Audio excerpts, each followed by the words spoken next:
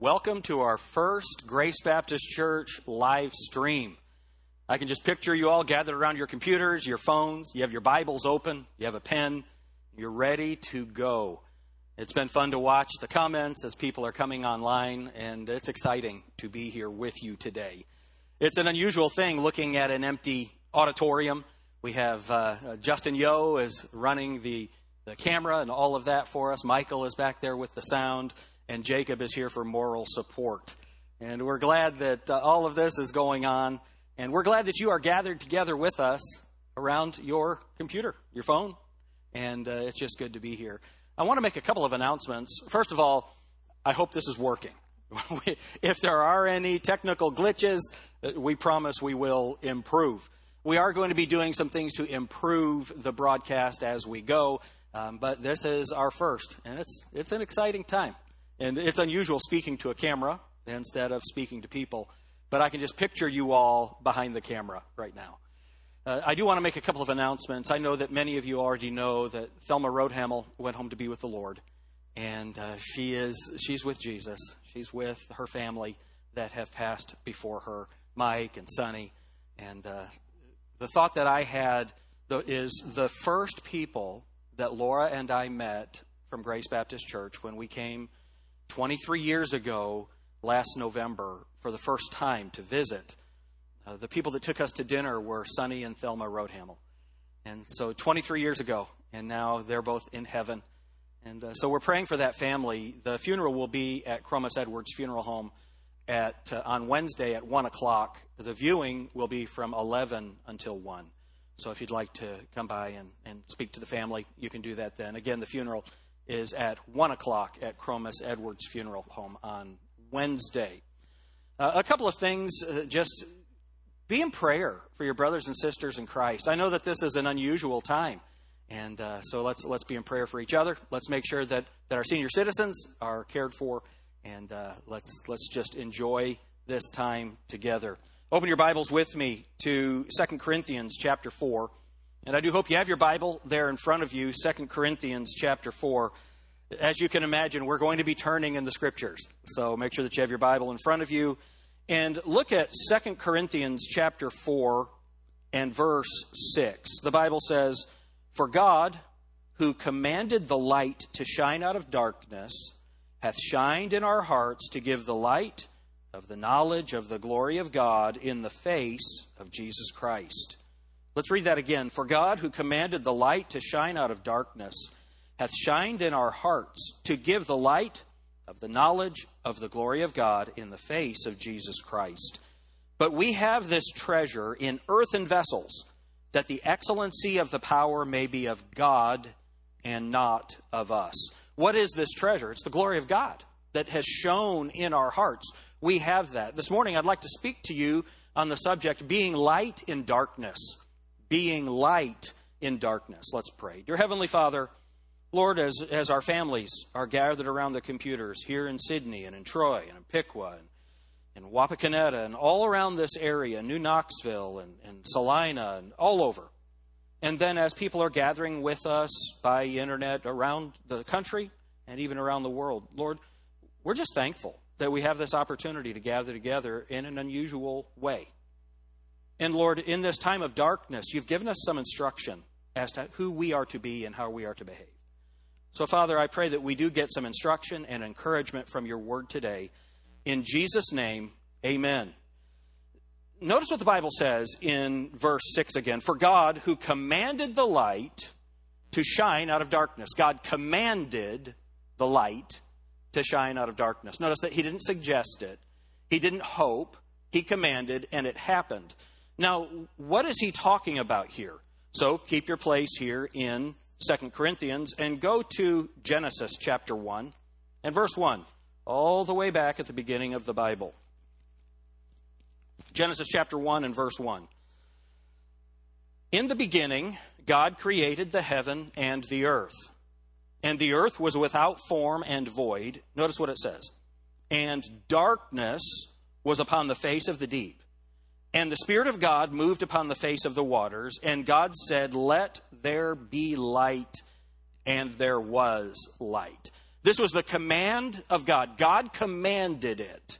The Bible tells us in John 1:1, in the beginning was the Word was with God, and the Word was God. The same was in the beginning with God. Then listen to what the Bible says. All things were made by Him, and without Him was not anything made that was made. So God the Father ordained this to happen. Jesus Christ spoke, and then the Holy Spirit of God executed it. God the Father ordained, God the Son spoke, and God the Holy Spirit executed. That is the Godhead working in creation. So hold your place here in Genesis. Go back to 2 Corinthians chapter 5, and notice what it says. Verse 6 again. For God, who commanded the light to shine out of darkness, hath shined in our hearts. So the same God that spoke everything into existence, the darkness that was in the world, no light at all, God spoke that into existence. I think you all know that I have a favorite commentator, and his name is John Phillips. We've spoken about him in the last couple of weeks. He went home to be with the Lord, I guess, 5 or 6 years ago now. And his funeral was at Gospel Light Baptist Church. Pastor Bobby Robertson did the funeral, and Brother Phillips was a member there. Listen to what it says, or what John Phillips said in his commentary. He said, then God spoke. That was all He needed to do. He said, light be, and light was. Just like that. His word is not only legislative, it is executive. He speaks, and it is done instantly. Light burst forth upon the planet, and the darkness was dispelled. I want you to think about something. We live in a time of global darkness. Global darkness. There's uncertainty in the world.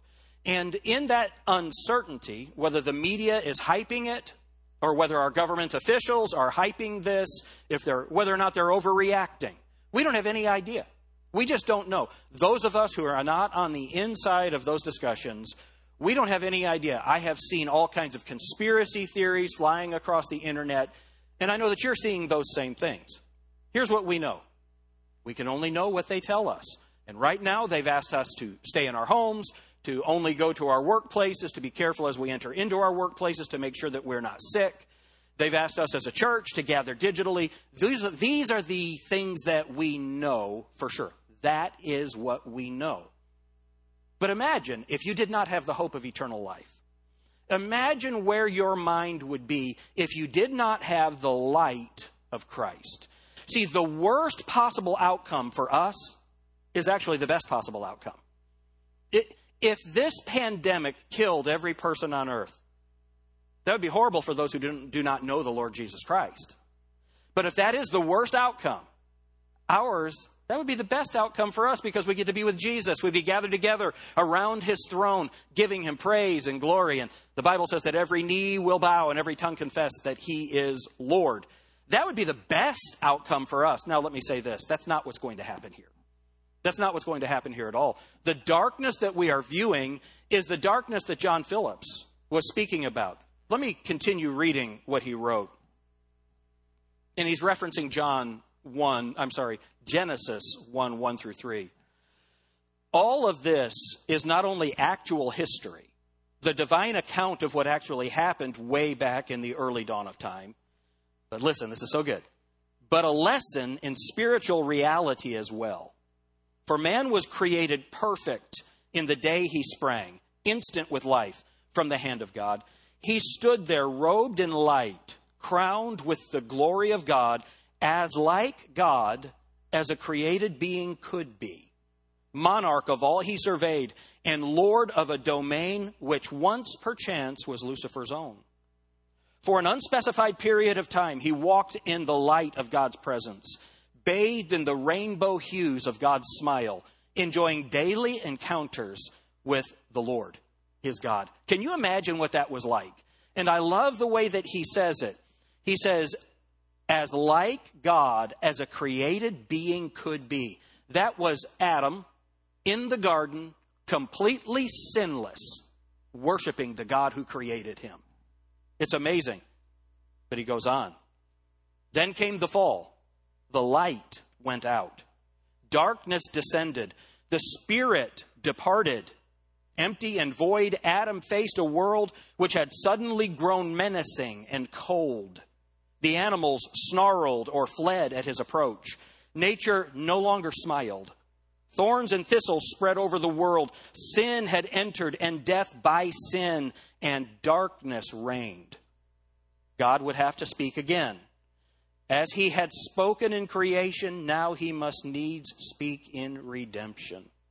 Only now, the entrenched darkness, native to man's fallen soul and darkened spirit, would stubbornly resist the light. John chapter 3, Jesus says, men don't come to the light because they love darkness. They are lovers of darkness. Back to John Phillips, still. Light is stronger than darkness.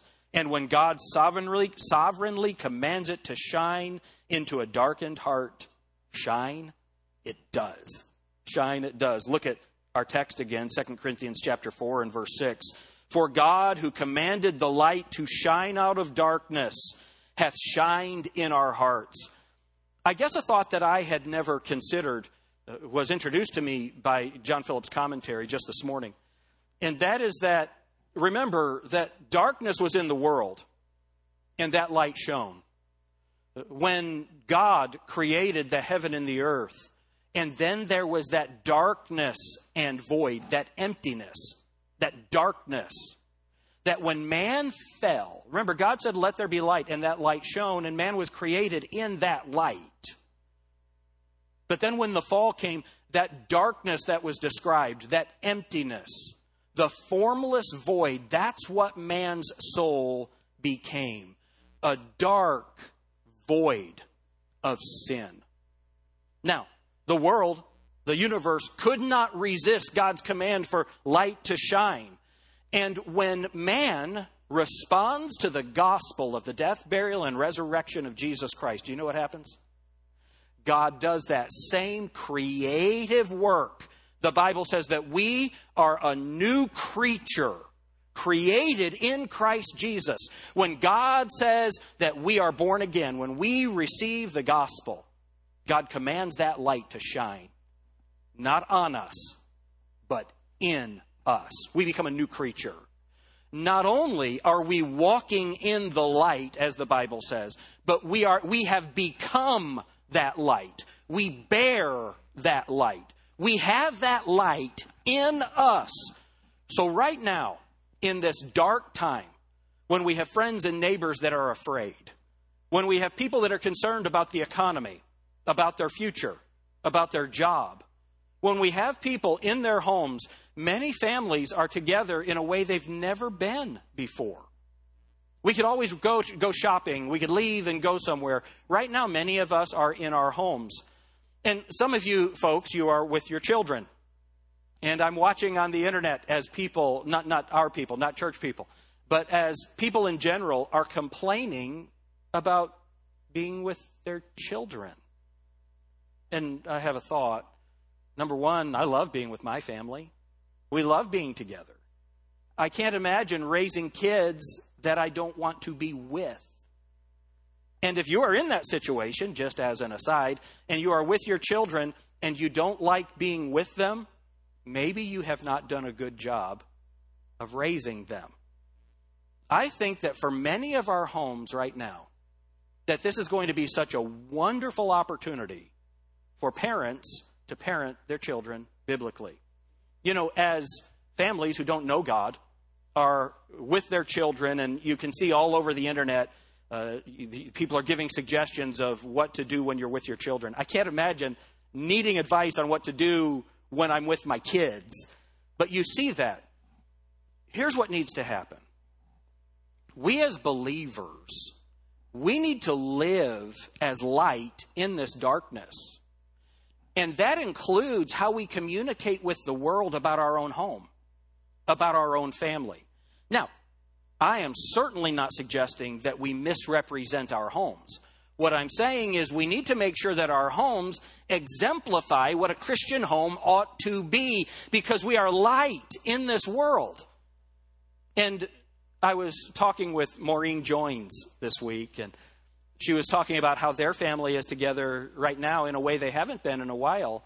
And my thought was, and I expressed it to her, well, enjoy that. Because as she knows, and as all of us know, our older kids, they're going away. They're going to be moving away. Lydia teaches in Columbus. Jacob will have another year of school, and then hopefully someone will hire him, and he'll be living somewhere else. As we have these things going on in our lives, man, right now, let's enjoy these times together in our homes with our families. And I want you to notice what the Apostle Paul wrote by inspiration of the Holy Spirit in chapter 3. So we're in chapter 4. I want you to go back to chapter 3 and look at what Paul says in verse 1. Do we begin again to commend ourselves? This is 2 Corinthians chapter 3 and verse 1. Do we begin again to commend ourselves? Or need we, as some others, look at this. Do we need this? Epistles of commendation to you or letters of commendation from you? So what he's saying is, do I need encouraging letters from you or do you need encouraging letters from me? Do we need that? Is that the foundation of who we are? And this is the way that, so right now, remember, we're kind of cut off from our social interaction by social distancing. Do we need that affirmation to maintain our joy? Look at what Paul says. Verse 2. Ye are our epistle, written in our hearts, known and read of men. Remember, epistle is letter. You are our letter. Verse 3. Forasmuch as ye are manifestly declared to be the epistle of Christ, ministered by us. Look at this. Written not with ink, but with the Spirit of the living God, not in tables of stone, but in fleshy tables of the heart. You are a living book. You are a living epistle of the Holy Spirit of God. You are a living letter to the people around us. See, here's the deal. People know that we're Christians. People know that. And the way that we interact, the way that we respond during this time of crisis will demonstrate the reality of our faith to them. So that's why we have to walk in the Spirit and not in the flesh. See, the fear that comes, that's from the flesh. The Holy Spirit of God does not give you fear. How do I know that? The Bible says, for God hath not given us the spirit of fear, but of power and of love and of a sound mind. That's how we can be light in this world. It's not by behaving a certain way. It's by being what Christ has already made us. We are that epistle. And it's interesting. Look at what it says in verse 5.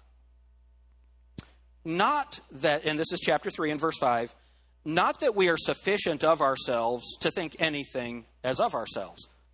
Folks, we're saved. But I had this thought. I wrote it down, but I had actually started writing a different sermon than what this has turned to be. But on my notebook here, I have the thought that I had written, and that is, we are a blessed people and we are a prepared people. As far as a blessed people, Justin Yo and I were back in the sound booth, and we were looking at the equipment and the opportunity to do this live stream. And I just said to him, can you believe we have all of this? It's just a few years ago we wouldn't have been able to do this. For us as a church, this is the perfect time for this to happen. It's amazing. But so I wrote, we are a blessed people, but I also wrote this, we are a prepared people. Because the heartbeat of Grace Baptist Church is glorifying God by exalting His Word.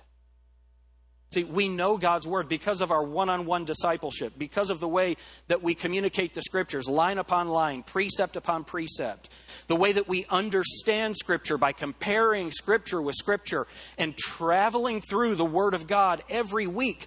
We are so much better prepared to handle this crisis than even some of our brothers and sisters in Christ. But that's not enough. That's not enough. Notice again what verse 5 says. Not that we are sufficient of ourselves to think anything as of ourselves. But look what it says. But our sufficiency is of God. Our sufficiency is of God. How can we be light in this darkness while all of this is going on? How can we be light? By believing, by resting in, by accessing the sufficiency that we have in God. Now notice what it says in verse 6. This is interesting. Who also, this is another thing that God has done, who also hath made us able ministers of the New Testament. able ministers of the New Testament. What's the New Testament? Salvation is of grace. It's of faith by grace. That's it. That's the New Testament. Jesus Christ died on the cross. He was sinless. He was buried in a borrowed tomb. He rose from the dead, proving that he was, and always will be God. And if we'll place our faith and trust in that sacrifice, believing in that Lord Jesus, confessing our sin to him, acknowledging that we need him and that we have no hope of salvation on our own. That's the New Testament. We are able ministers of that, not only by our word, but by our life. We are living testaments to the salvific nature of the gospel. He changes us. He makes us new. Where we had darkness in us, now we have light. Folks, we've got to let that light come out, especially in these times of darkness. I love this. Look at verse 8. How shall not the ministration of the Spirit be rather glorious? I love that. Rather glorious. What is this ministration of the Spirit? That's you and I, in the power of the Holy Spirit, based on the sufficiency of God, share our faith with other people. We minister the Spirit to other people. Isn't that rather glorious? What's he talking about? Look at what it says in verse 7. But if the ministration of death, what in the world is the ministration of death? Written and engraven in stones was glorious. That's the Ten Commandments. When Moses came down from the mountain the second time, he had these tablets of stone that were written with God's own finger. Was that glorious? Of course that was glorious. The encounter was so glorious, Moses had to put a veil over his face to keep from freaking out the people at the bottom of the mountain. It was glorious. You know what the Bible says? That was a ministration of death. Why was it a ministration of death? Look at Exodus chapter 19. Of course, keep 2 Corinthians, but look at Exodus chapter 19. This is interesting. Exodus chapter 19. Look at verse 8. Look at verse 7. Exodus 19 and verse 7. And Moses came and called for the elders of the people and laid before their faces all these words which the Lord commanded him. Now look what it says in verse 8. And all the people answered together and said, all that the Lord hath spoken, we will do. And Moses returned the words of the people unto the Lord. See, what did they do? In their arrogance, they looked at the law of God and said, yeah, I got this. Yeah, we can do this. No worries. We've got this. And what did that redound to in their lives? Death. Death. You see, the law was not insufficient. The people trying to keep the law were insufficient. You see, the law was not flawed. The people were flawed. And what the law did was it demonstrated. The Apostle Paul used the perfect word. It's a schoolmaster. It taught me death. I realized that by the law, all I could do was die. It's interesting. Look at Acts chapter 15. The Apostle Peter gave some information about this. Acts chapter 15. And look at verse 10.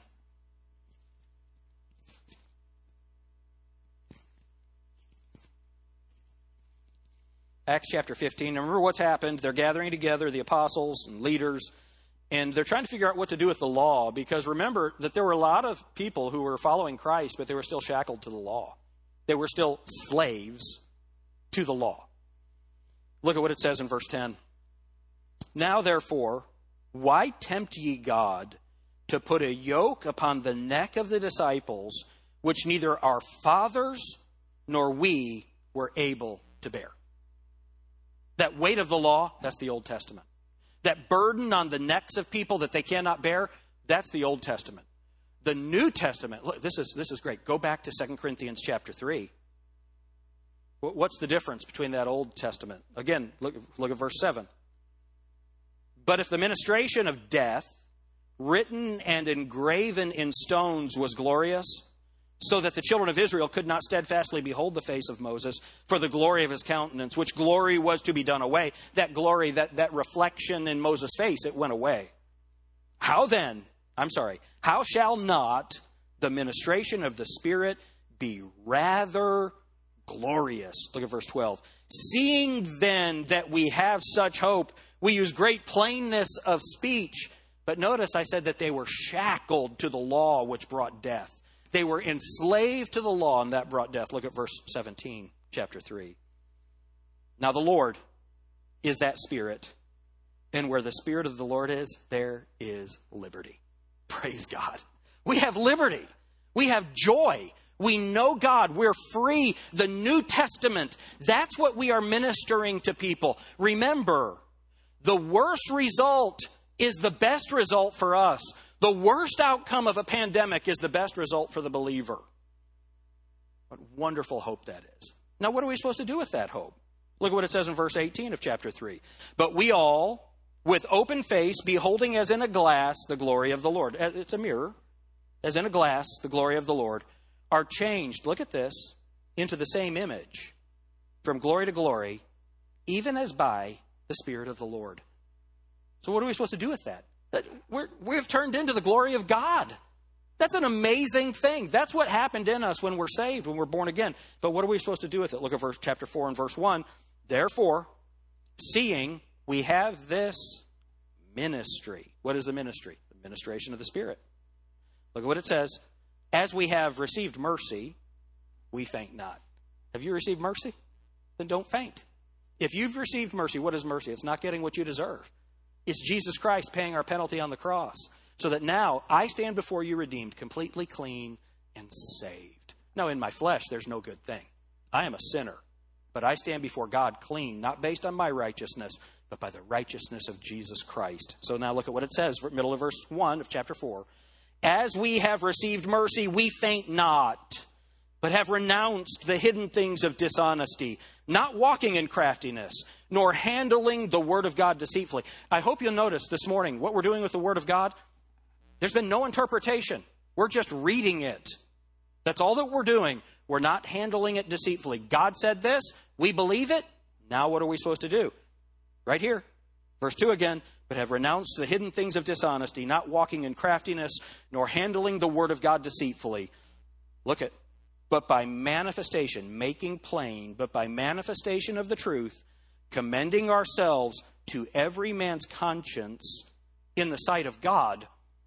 As we behave in front of others, we're doing that in the sight of God.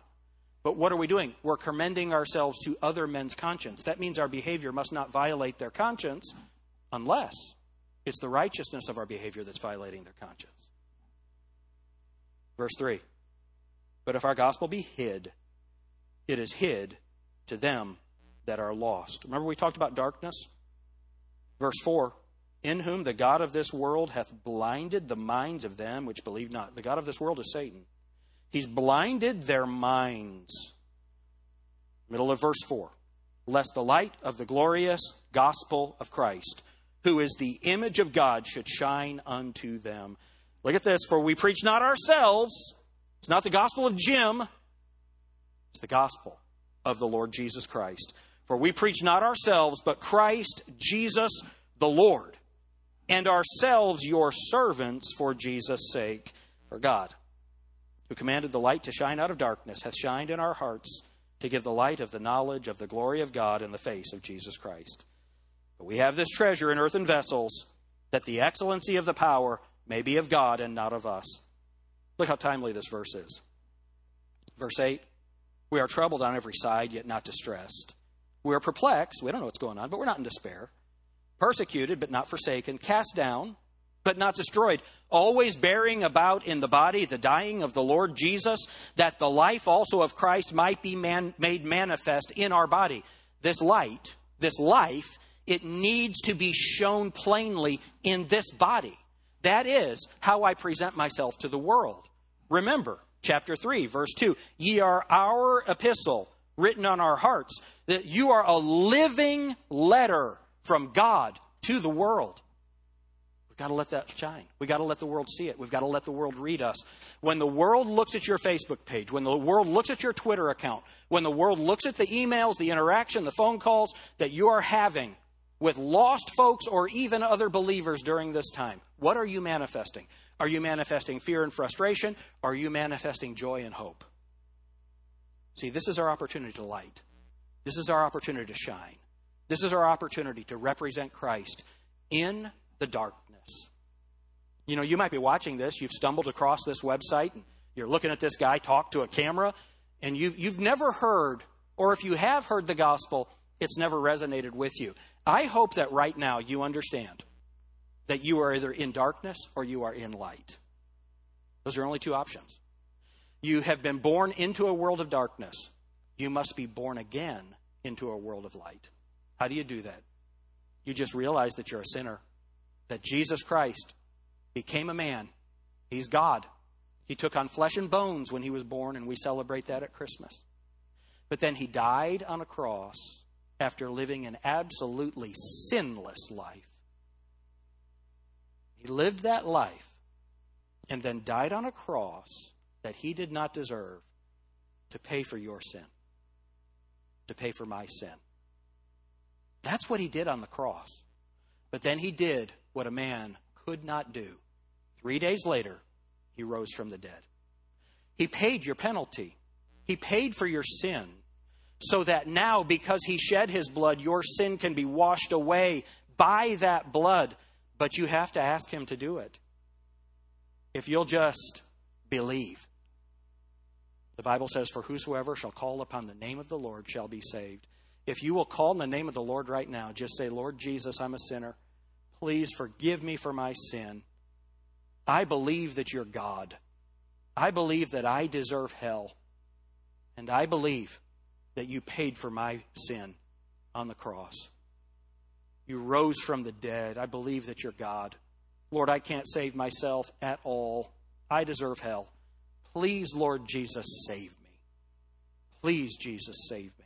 Do you know if you'll ask him to do that, do you know what Jesus will do? For whosoever shall call upon the name of the Lord shall be saved. When you ask him to save you, do you know what he does? He shines that light in your heart. You'll never be the same. It'll change your life forever, and it'll change your future forever. Your future will change from hell to heaven. And your life now will be a life of liberty, as we saw in verse 17. I hope that right now that you'll take the time to ask the Lord Jesus Christ to be your Savior. The rest of us, let's be light. Let's be light in darkness. Let's ask the Lord. We might need to confess our frustration to him and maybe confess our lack of faith to him. And you may have already expressed faithlessness to a lost person. Do you know what you need to do? Reach out to that lost person and say, you know what? I expressed faithlessness to you. I believe in God. Let me tell you the way I should have responded. Folks, let's be light in darkness. Let's pray. Dear Heavenly Father, I just pray now that as believers, that we can represent you well in this time of darkness. That as a church, that we interact with each other, that we stay communicating. Lord, that we represent love to the world. Lord, if there's someone here who has asked you to save them today, what a wonderful thing that is.